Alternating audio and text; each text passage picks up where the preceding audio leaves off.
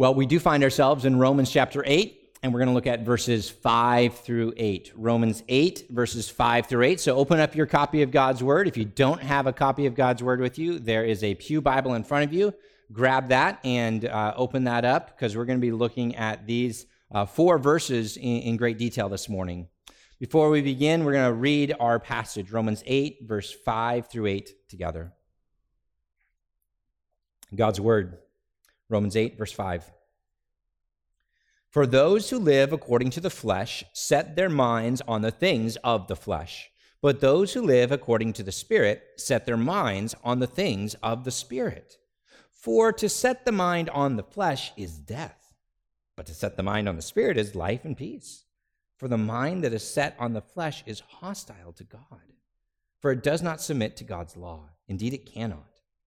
Those who are in the flesh cannot please God. And thus ends this reading of God's holy, inspired, and inerrant word. Well, in a dark moment, as you're struggling with sin, you might cry out, man, these thoughts, they just keep coming. They just keep coming and coming. I wish they would just go away. And it's easy to feel like your thoughts, your passions, your motivations, they're somehow uncontrollable. That they all just happen inside your mind, and you're just somehow along for the ride. It's easy to think this way because it's how many of us live. How many of you are sitting down to work and then you look up and 30 minutes have passed and you don't even know what you've been doing the last 30 minutes? Or am I the only one who struggles with that? And today, unlike 20 years ago, we have instant access to let our minds wander in whatever direction pops into our head, don't we? You want to check the scores of the sport game from last night? Easy, right? You want to see what your high school friends are doing from 35 years ago? No problem. Go to Facebook. You got it. You aren't sure what the best home decor colors are for 2023, and there's going to be a list or two on the internet. Want to see how terrible people are who disagree with you politically? There's news to cater to whatever your preference is. And even if we are being productive, working in the yard, doing some household chores, isn't it easy to let some previous argument, some unresolved conflict fester in your mind and you repeat to yourself again and again the conversation? See, the problem isn't that we think, it's that we don't realize, Christian, we can control our thoughts. Our thoughts, our emotions, our desires, these aren't just things that happen to us. We can direct our thinking. We know that this is the case because we see several times in our passage, in fact, 5 times in 4 short verses, the simple phrase, to set your mind. We're encouraged 5 times in this text. You can just read it, look for that phrase, set your mind, set your mind. It's repeated 5 times. And this setting of your mind is not just thinking. To set the mind is to think, to reason, to understand, to desire, and even sometimes to feel. We're told we can't always control those things by the world. But here in this text, we get another picture. We get a picture of Christians who actively aim to set their minds on things that honor Christ, who speak to their feelings to focus on what is true, right, and God-glorifying, rather than just following whatever rabbit trail pops up.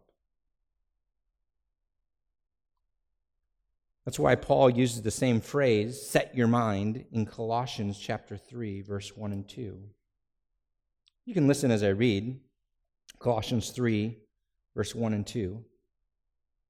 If then you have been raised with Christ, seek the things that are above, where Christ is, seated at the right hand of God. Set your minds on the things that are above, not on the things that are on the earth. Now, some read that and they think, does this mean that we can never pursue any earthly interest? That we always have to be heavenly minded? That we can never mull over a soured relationship and figure out how we can best reconcile that? That we can never look up sporting events? That we can never consider what the best colors are to paint your house? That's not what this text means. But it does mean that you can control where your mind goes, that you can control what you desire, that you can repent of always thinking that you're right in your head. Back in Romans 8, 5 through 8, in our passage here, it's written to help us figure out how we can set our minds to glorify God. Paul helpfully sets up a contrast of mindsets here.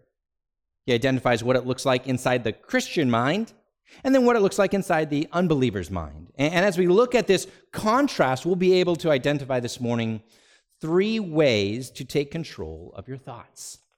It's our outline this morning. We're going to consider 3 ways to take control of your thoughts. These are 3 ways that Christians can learn to identify your patterns of thinking and to actually change. To actually change what's keeping you tied to whatever feelings or thoughts pop up. And how to change for God's glory and your good. Now, sometimes before we begin a discussion and think through these particular issues in a passage, we have to pull the car over, metaphorically speaking here. So we're going to pull the car over, and we're not going to focus on controlling your thoughts. I want you to get something in the big picture. So we are going to remember that Romans 8 comes right after Romans 7. Great, good job. Math is excellent in this house. So Romans 7, and as we studied Romans 7 reminded us that every Christian should be perfect, right? Did you guys read Romans 7? No, absolutely not. You should not be perfect. And we remember that as we studied Romans 7, the whole point of Romans 7 was to say, Paul's essentially saying, I do what I don't want to do. I continue to struggle as a Christian. I'm not perfect, but I still aim for what glorifies God. That's the whole point of Romans 7. Not to pretend like we're perfect, but to recognize that Christians are those who recognize our need for growth and then try and change. It tells us that we are to live a life where we constantly learn to see our sin so we can turn and follow God. And so it is today with learning to control your thoughts. We're going to be learning how to recognize our weaknesses and then aim to control our thoughts to glorify God. We're going to learn these lessons by looking at a stark contrast between the freedom that Christians have to control our minds and our emotions and our desires and our impulses, and the unbeliever who follows just the flow of the flesh. The passage doesn't describe a weak and a strong Christian. It gives us a stark contrast between the Christian and a non-Christian. So that's kind of pulling the car side over. We're going to look at that. But as we look at this passage, we're going to start with looking at our first way to control our thoughts. Number 1, discern the aim of your habits. Discern the aim of your habits. Now, to be alive is to enjoy some sort of routine. God designed us to have regular patterns of rest, to go to sleep and get up around the same time, to develop good hygiene habits. He designed us to thrive in the predictable. That's why kids thrive when they know what to expect, when parents follow through on the various routines that we give our children.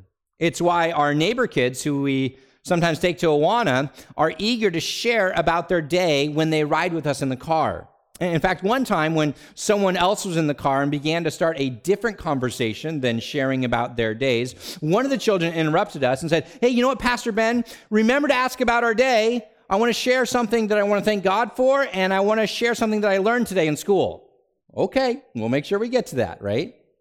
Why? They love habits. They love routines. To be human is to have and even to enjoy habits. And although quite a few of our habits aren't explicitly Christian, we can still learn to do our habits, for the glory of God. For example, some focus on eating good food purely for the health benefits. Think, I want to lose weight, I want to get this healthy, I want to do that thing, and you think, I got to eat this food for health benefits. Some of you focus on eating good foods for the taste benefits, right? You're like, I love that thing, and that's what I'm going to eat. Christians, 1 Corinthians 10:31 tells us, eat and drink and do whatever we do for the what? Glory of God. We want to eat in moderation. We want to enjoy good-tasting food, and we do it all giving thanks to who? God, who gave us the food. That's why most Christians habitually do what before meals? We pray. That's not a time to repeat a rote prayer and just go on and do your day without even thinking about what you just did. That's a time where we can actually think about what we're about to do, what God has given us, and aim to even eat to the glory of God. I think Paul's point is simple in verse 5. The habits of your life have a lot to do with where you set your mind, and vice versa. Paul starts with describing the unbeliever in the beginning of verse 5. Read that with me. For those who live according to the flesh set their minds on the things of the flesh. Now, what does it mean to live? It means simply to direct your life, to develop habits, ways of doing things, and everything that you do is to live, right? Another word for that the Bible loves to use for live is the word walk. In fact, he just used that in verse 4. Christians are those who walk not according to the flesh, but walk according to the Spirit. And that's a great example of what it means to live, because everybody, if you are alive and you are healthy, walk. We don't live in a walking culture, so we're not kind of walking throughout our day necessarily. We probably spend a lot of time sitting, but you still walk to go to the bathroom. You still walk to go somewhere in your house. You still walk from your car to wherever you need to go. And so to walk is to engage in the habits that we all have in life. And if your life, your habits, how you do what you do, reflect the flesh, then where does your mind go according to verse 5? It goes to the flesh. It's very clear. For those who live and have those habits according to the flesh, set their minds on the things of the flesh. Now what is that word flesh? That word flesh means sinful, worldly, God-rejecting system that we see in this world. The flesh is not just the physical, as if there's nothing good in the physical world. I mean, heaven is called what? A new creation. God, in Genesis 1, when he sees his physical creation, he says, it was very good. And so we see that physicality is not bad. But Paul's point here is if your life, your habits, your desires are dominated by things like going with the flow, doing whatever you want, regular, habitual sin, never thinking about how the mundane can be done for the glory of God, then your habits reflect the sinful flesh, the sinful ways of doing and living. But Christians don't have to be dominated by those sinful desires. We don't have to be dominated by sinful thoughts that seem to constantly pop up in our minds. We can't live a life devoted to the flesh. Because to be a Christian is to die to the flesh and live a new life in Christ. That's the duality that we see all throughout Romans. In fact, go back to Romans 6, verse 6 and 7. Romans 6, verse 6 and 7. We know that our old self was crucified with him, that is, with Christ. And why did we have to be dying to ourselves? In order that the body of sin might be brought to nothing, so that we would no longer be enslaved to sin. What's another word for body? Flesh, right? The fleshliness of our sin might be brought to nothing, might end, so that we may no longer be enslaved to that fleshiness of sin. For verse 7 says, one who has died has been set free from sin. If we die to self and are united with Christ, we have been set free from sin. And so go back to Romans 8, verse 5. It says very clearly, for those who live according to the flesh, they set their minds on the things of the flesh. but those who live according to the Spirit set their minds on things of the Spirit. There's a duality there. If you're living in the flesh, pursuing fleshly habits, then your mind is going to stay where? In the flesh. But the opposite is also true, right? But those, verse 5 says, who live according to the Spirit, which is everyone who's a Christian, sets their mind on the things of the Spirit. And the issue again, what is it that marks your life? What are the habits that you formed in your life? Are they the type of habits that glorify God? Do the habits of your life evidence God, the Holy Spirit, working? Or could any unbeliever live your life and not feel uncomfortable? You see, Christians are those who live according to the Spirit, have habits according to the Spirit, and then set their mind on the things of the Spirit.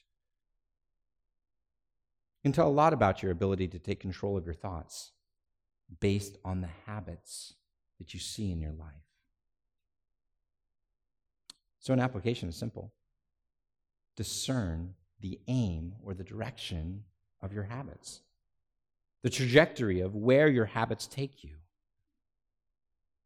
See, what are the greatest priorities in your life?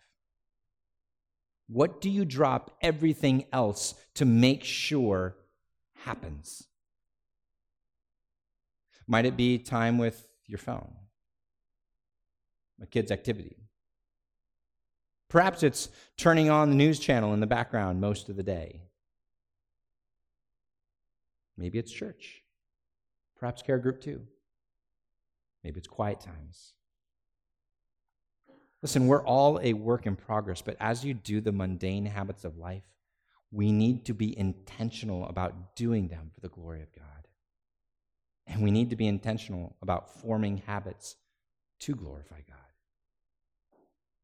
So can I challenge you, if you're married here today, spend some time and ask each other what the habits of your life reveal. Spend some time thinking about reorienting your habits. Now, you might be asking, what does forming habits have to do with controlling your thought life? And Paul says very clearly here, a ton. He says, based on the trajectory of your habits, your pattern of life, that's where your mind is going to spend a ton of time. So read verse 5 with that in mind again. For those who habitually live according to the flesh, well, they set their minds on the things of the flesh. But those who habitually live according to the Spirit, well, they set their minds on the things of the Spirit. Now, to cement this idea, I want you to turn to Matthew chapter 7, the end of Matthew chapter 7, the end of the Sermon on the Mount. Now, there were seasons of my childhood that I clearly remember having a one-tracked mind. There was times when I would do nothing but eat, think, and sleep on baseball. Literally had a baseball in my bed, right? I did nothing but think about that, virtually. At times, I thought about honoring God with baseball, but that was very rare. Honestly, it was an idol in my life.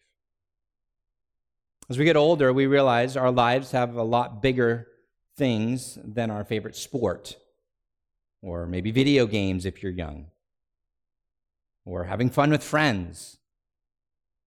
But what we have the habit of doing often occupies a lot of our mental energy. Habits and redirecting your thoughts, they go hand in hand. Habits and learning to speak truth to your emotions, they go together. Habits and reorienting your desires are very much connected. And so you want to gain control of your thoughts? Start by examining the patterns of your life, the aim of your habits, and figure out a plan to change those. Well, as Jesus closes the Sermon on the Mount, he notes a very important principle. It's one thing to hear God's word. It's one thing to know truth about Jesus and say, yeah, you know what? I think that stuff is true. It's another thing to have those truths affect your life. It's another thing to have habits in your life actually change. So look at Matthew 7, verse 24. Everyone then who hears these words of mine and does them will be like a wise man who built his house on the rock. And the rain fell, and the floods came, and the winds blew, and the boat and beat on that house, but it did not fall, because it had been founded on the rock.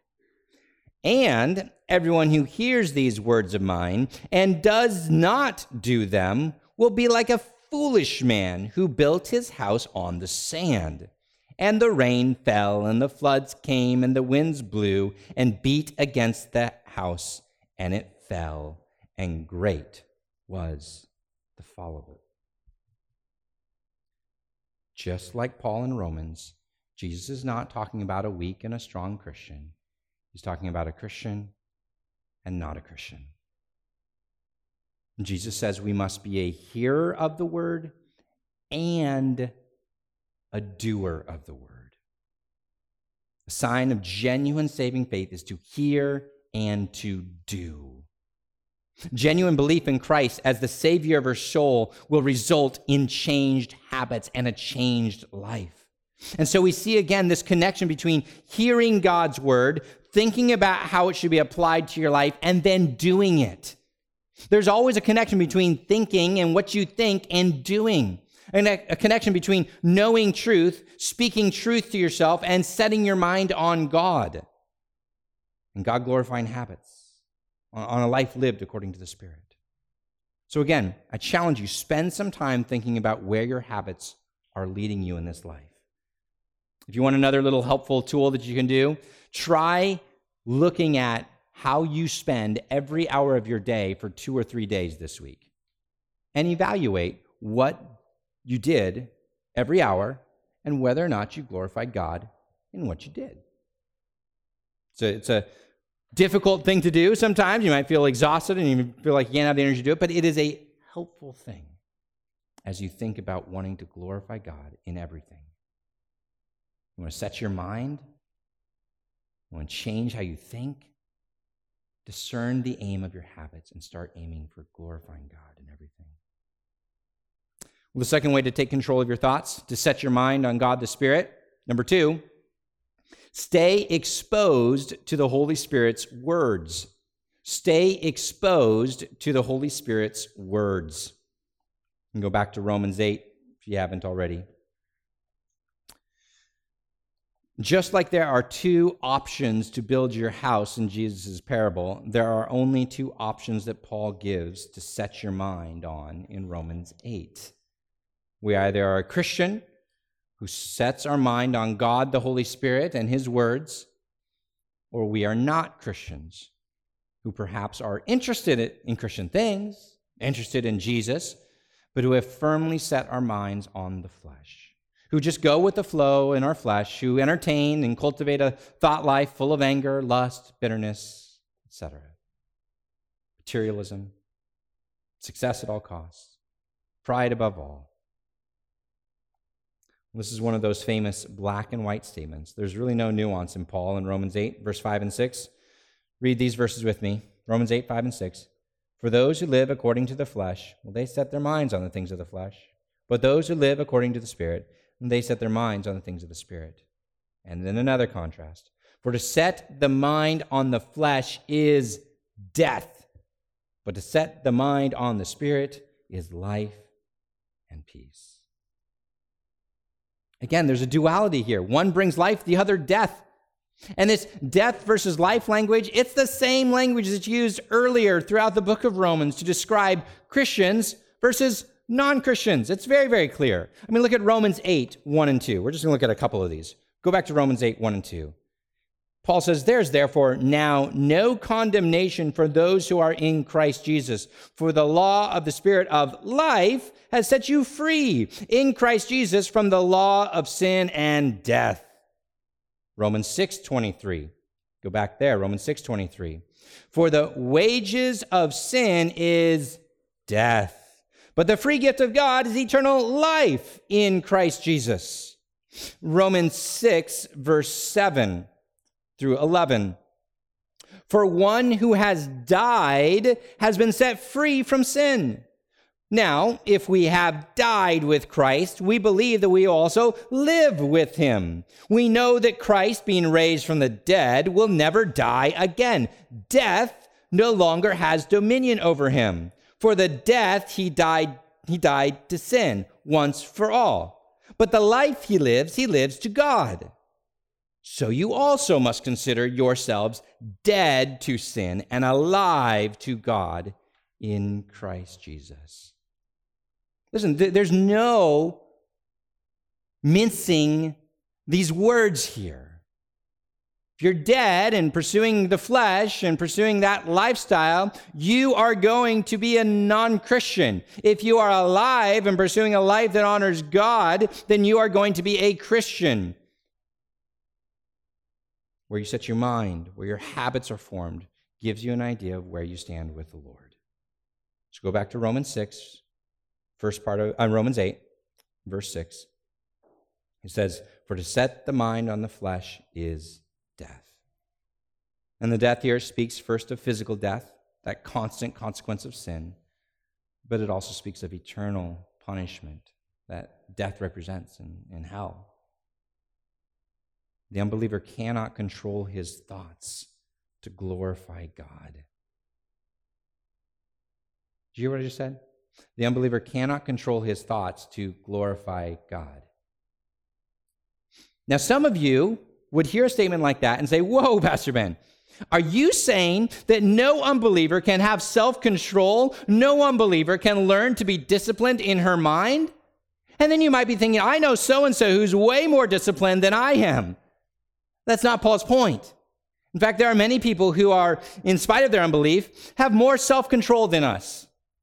Many non-Christians have been able to manage more spinning plates than you could ever imagine. The point is not to manage more plates. The point is to manage your plates for the glory of God, not the glory of self. The point is to learn to set your mind on ways to honor God, not satisfy some personal craving or be successful. Controlling your thoughts is ultimately not just about changing some habits and staying focused. It's about glorifying God. That's the distinction. And so where do we need to set our minds? On God as he reveals himself in his word. Look at verse 6 again. If you set your mind on the flesh, it's death. But to set the mind on the Spirit is life and peace. So what does it mean to set your mind on the Holy Spirit? What do you think? What does it mean to set your mind on the Holy Spirit? I want to demystify this concept just a little bit, okay? That doesn't mean that we find a quiet spot with white noise playing in our headphones or sit down in the middle of a forest and try to intersperse moments of prayer with a quiet, meditative response where we listen for the still small voice of God, the Holy Spirit. That is not what this means. Nor does it mean that we ask the Holy Spirit to prompt and guide our every single decision that we make, whether or not we eat at this time or that time, whether or not we go to the store at this time or that time. We do not need to do that, and that's not what this is talking about. There isn't much mystery to the Holy Spirit's communication with us. Where does the Holy Spirit communicate with us? In the Holy Spirit-inspired Scripture. So you want to set your mind on the Spirit? Know God's word. See, God tells us that every word contained in our Bibles comes from God, the Holy Spirit, that men were moved to write these words, and that God will preserve his word forever. Jesus himself says, not one jot, not one letter will perish. So as we are told that Christians are those who set their minds on the Spirit, there's not some mystical element of constantly trying to find out what the Spirit is prompting you to think or say. It means you know God's word better and better every day. We're faithfully exposed to the Spirit's words contained in the Bible. So, verse 6 says, you are to set the mind on the Spirit. That's life and peace. I like to think of it, this is a simple, helpful, pithy little phrase. Put yourself in the way of God's truth. Right? Put yourself in the way of truth. Do everything you can to put yourself in the way of truth. Only rarely does one sermon, one time reading the Bible, one memory verse seem to radically impact your life. That's incredibly rare, if it ever happens. But what does happen is and what does create radical life change is the ordinary, regular, mundane exposure to God's word again and again and again. I find it very helpful to think of 5 ways that we regularly approach the Bible. And just as we think it's good to eat a balanced diet, so too it's good to have a balanced approach to God's word. And that's why there's 5 of these. I think it's just really helpful here to intake some from all 5 biblical intake categories. I'll give them to you here. Number 1, read the Bible. Okay, and if you don't like to read, maybe you're not a good reader, that's fine. Listen to the Bible. I think almost everyone in here has a smartphone. Listen to the Bible read to you, okay? Just expose yourself regularly to reading the Bible. It doesn't have to be for 35 minutes every day, but it can. It can be for 5 minutes every day, but read the Bible. Number 2, listen to the Bible taught. Listen to good preaching. This is part of why we come together and gather together on a Sunday morning.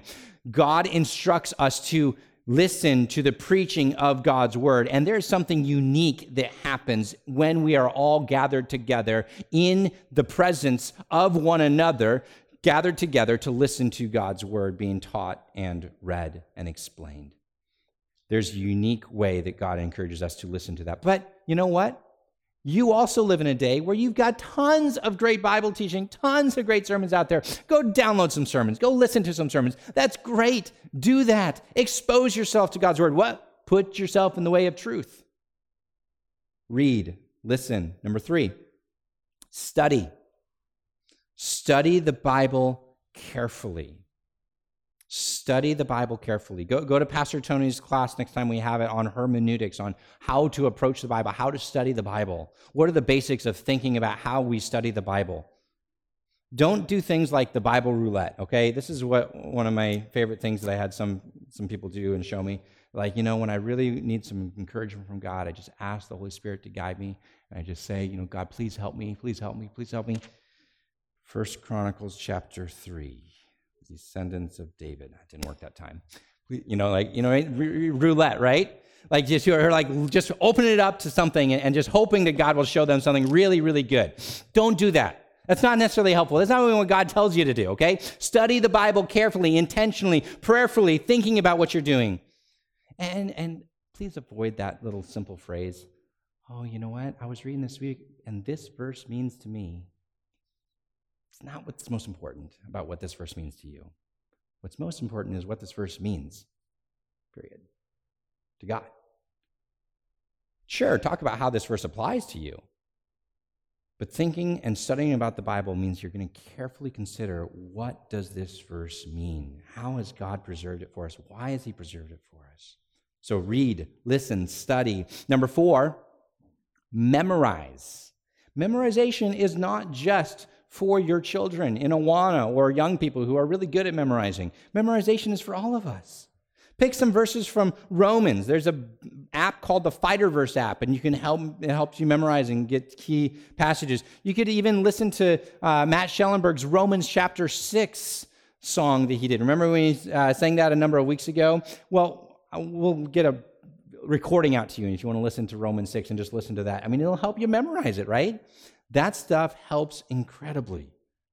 Memorize Scripture, okay? Read, listen, study, memorize. And last one, meditate. Meditate. Meditate means to think deeply about verses and how they apply to your life. Not just to study and get exactly at what the meaning means, but to meditate means to think deeply about them and think about how those are going to affect how you live. The point is, Christians put themselves in the way of truth. To set the mind on the Spirit is to be Spirit-saturated. It is absolutely true that you cannot know God the Savior. You cannot know the gospel apart from the Word of God. And just as the gospel is communicated through God's word, so too is the gospel applied the more we know him and his word. What did Jesus say rooted the wise man's house on the rock? Hearing his words and doing them. Christian, taking control of your thoughts to honor God is marked by exposing yourself to God's word. It doesn't matter if you're 8 or 88. This is something for every Christian at all times. A slow, varied, and constant exposure to God's word helps you take control of your thought life. It helps you speak truth during your trials. It helps guide your goals. Now, when I was in college, Campus Crusade had a couple of very influential tracts that made their rounds on our campus. And one of those, of course, was the 4 Spiritual Laws, which was kind of their gospel tract. How many of you guys have heard of that before? All right, yeah, it's a pretty common one, and it's decent. I would probably do it slightly different, but it's not bad, right? Well, there's another one that is a little bit more problematic. It's called the Spirit-Filled Life. It was developed by the founder of Campus Crusade called Bill Bright, named Bill Bright. The tract had this idea that there are 3 types of people in the world. 3 types of people. There are those who have rejected Christ as Lord and Savior. And then he gave a picture of self on the throne and Christ outside of your bubble. They've rejected Christ. And then there are those who believe him to be Savior, but who haven't made him Lord of their life. And they would call that person a carnal Christian. And they had the little picture of self on the throne and Jesus sitting at the foot of the throne with you on it. Then the third, there are those who believe Christ to be Savior and follow him as Lord. In that picture, they had Christ sitting on the throne and self at his feet. The tract would go on to have a lot of helpful tools about what it means to walk by the Spirit, to stay exposed to God's word, to present every area of your life over to Christ. But I hope you picked up on the critical error, right? There are not 3 types of people in the world. How many are there? 2.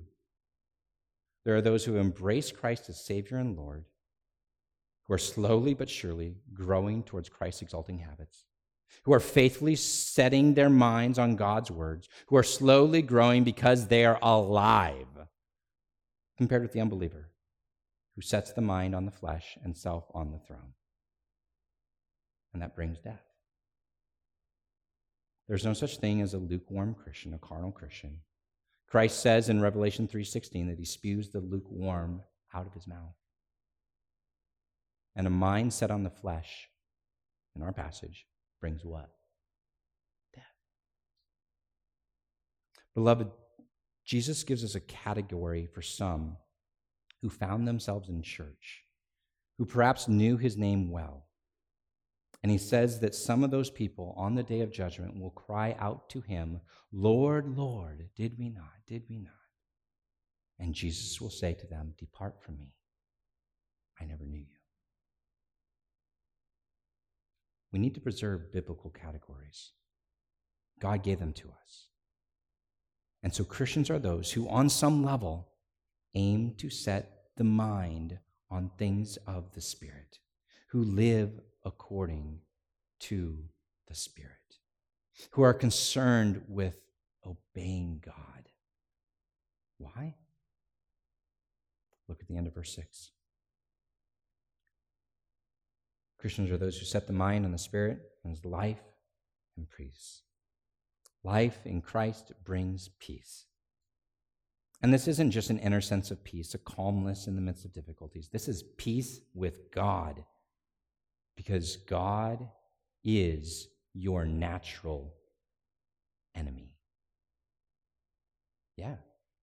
Your natural enemy is God. And that brings us to our third way that we take control of our thoughts. Fear disobedience as you would war. Fear disobedience as you would war. So we realize that if we want to learn to direct our thoughts, we start by noticing the habits of our life and aiming our habits to glorify God. And that takes a lot of purposeful thought. And then we make sure we are exposed to God the Holy Spirit's words so that we will make sure that we are directing our thoughts according to what God wants us to direct them. And last, we consider what we fear and whether or not we cherish peace with God. War, as you know, should be scary. Some of my earliest memories of war was from the first Iraq War in the late 80s and early 90s. I remember watching the little tiny television in our living rooms, probably about this big, getting as close as I could, watching images of war during the nightly news with my dad, of the tanks and the missiles and things like that. I remember drawing tanks and airplanes and desert war scenes in the first and second grade. And war seemed exciting. Maybe even a little bit fun, right?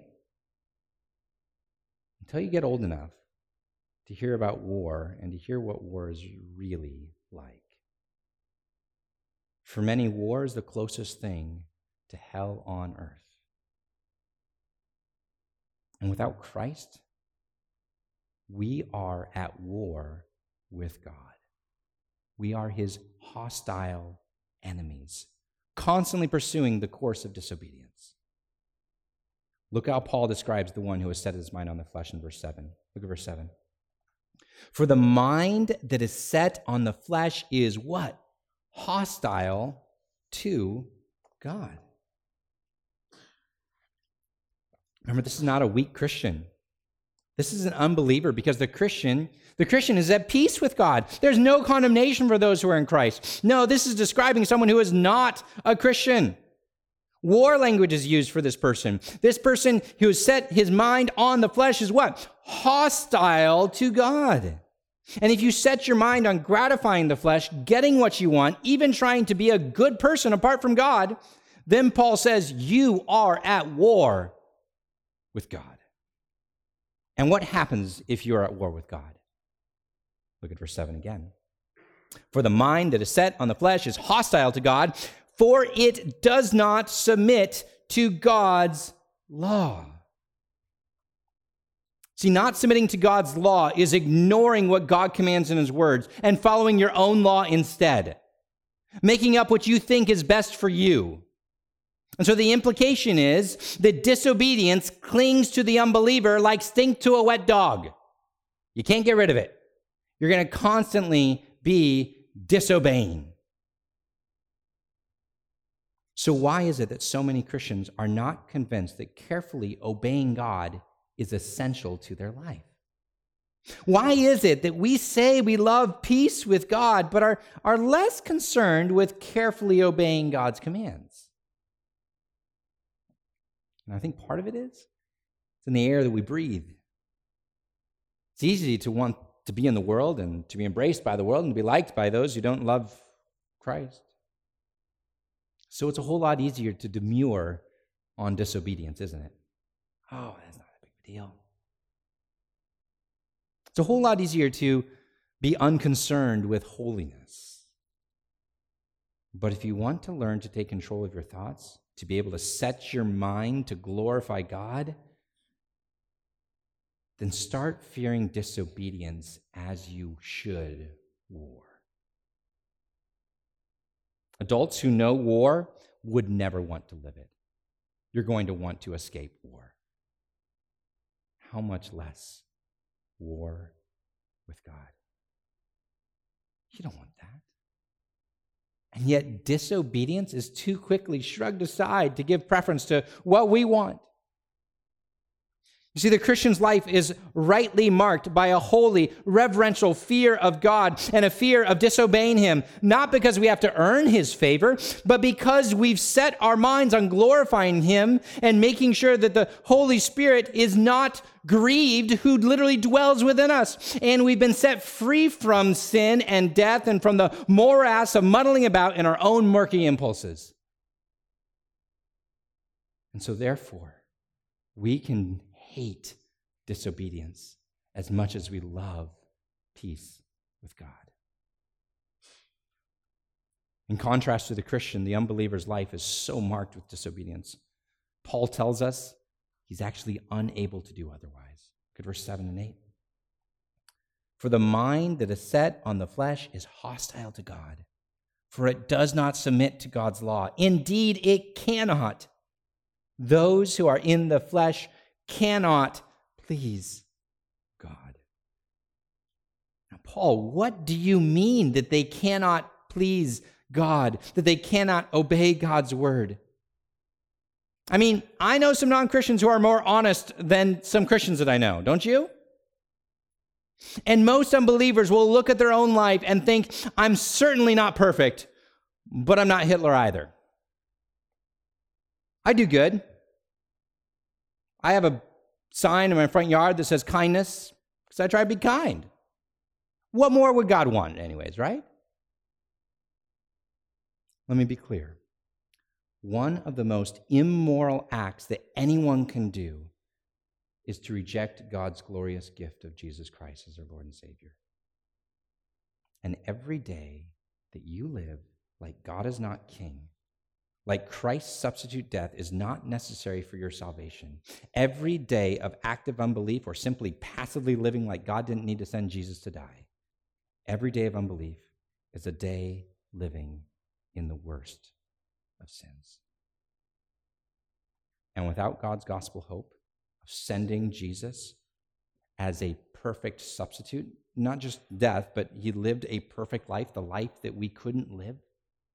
And every day we are to remember that Christ not only lived the life that we couldn't live, but he died a death that we should have died in our place. And God punishes Christ for every sin that you have committed, past, present, and future. And therefore, we stand redeemed and in a right standing with our Lord. All because God sent Jesus to be punished in our place. And his righteousness is now credited or declared to be ours because he conquered sin and death and rose from the grave. Every day, Christians love that truth. Every day, Christians have that truth affect their life.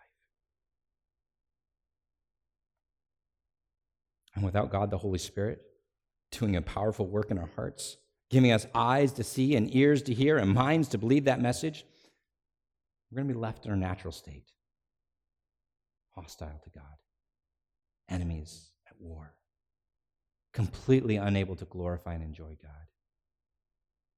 Even pretty good people set the mind on the flesh and thus earn death.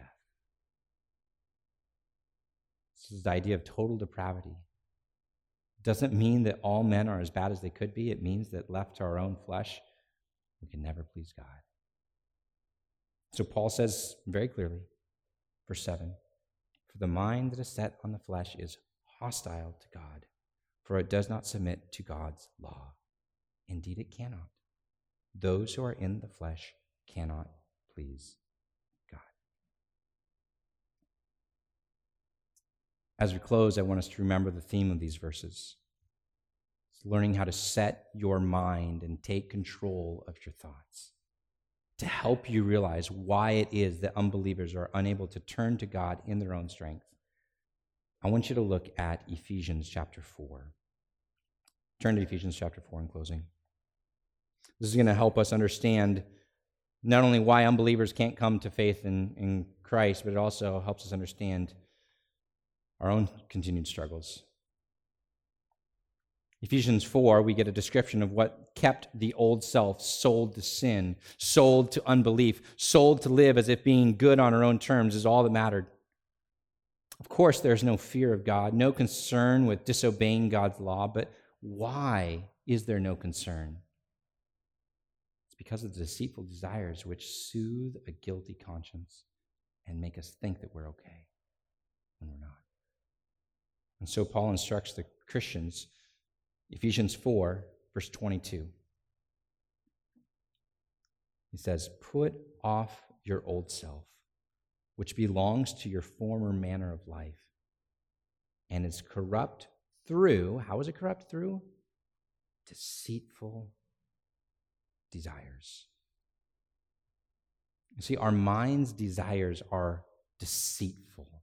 They make us think they cannot be controlled, that all we have is just no choice but to get angry in this situation, no choice but to respond in sin, because that's just what my feelings and emotions told me to do. No choice but to close up and just hide in myself. Whatever your sin issue that you struggle with, deceitful desires say, you had no choice.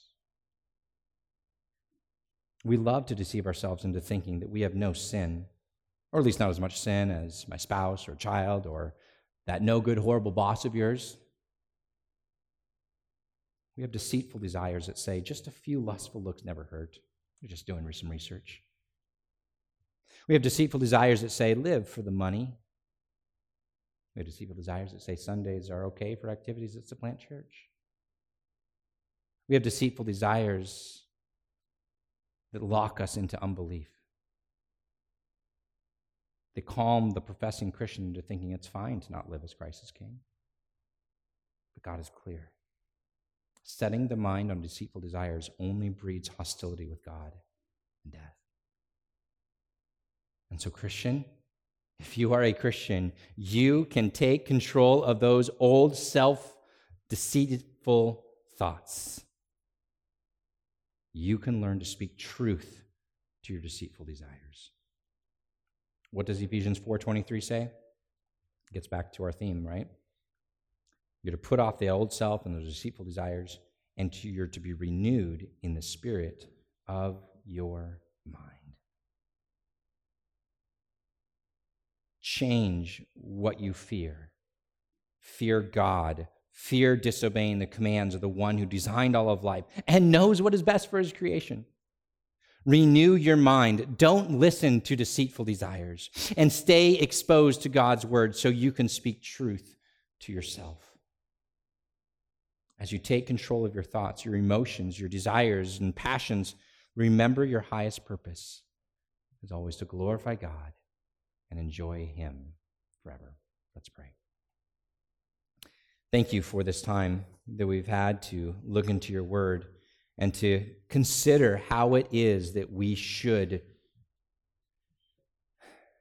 change how we think, how it is that we should address the common problem that we all have of feeling like we just are lost in our thoughts and can't change how we act or how we think. Lord, help us to address these particular things for your honor and your glory. Help us, Lord, to be purposeful and intentional about our time and our thought life and our habits. Help us to examine our lives so that we can see where we stand and know where we need to address, where we need to work. Lord, thank you for giving us your Spirit, who has made us new, who's given us life, who's said there's therefore now no condemnation. And in spite of us being far from perfect, you have said that we have the ability to fight. And so help us, Lord, to stay in that fight every single day so that we can set our minds on the things of the Spirit and not on the things of the flesh. And that the habits of our lives would follow and that we would be able to fear you rather than desire to get what we want. Thank you again for your word. Thank you for the challenges that it provides us. And we pray this in Jesus' name. Amen.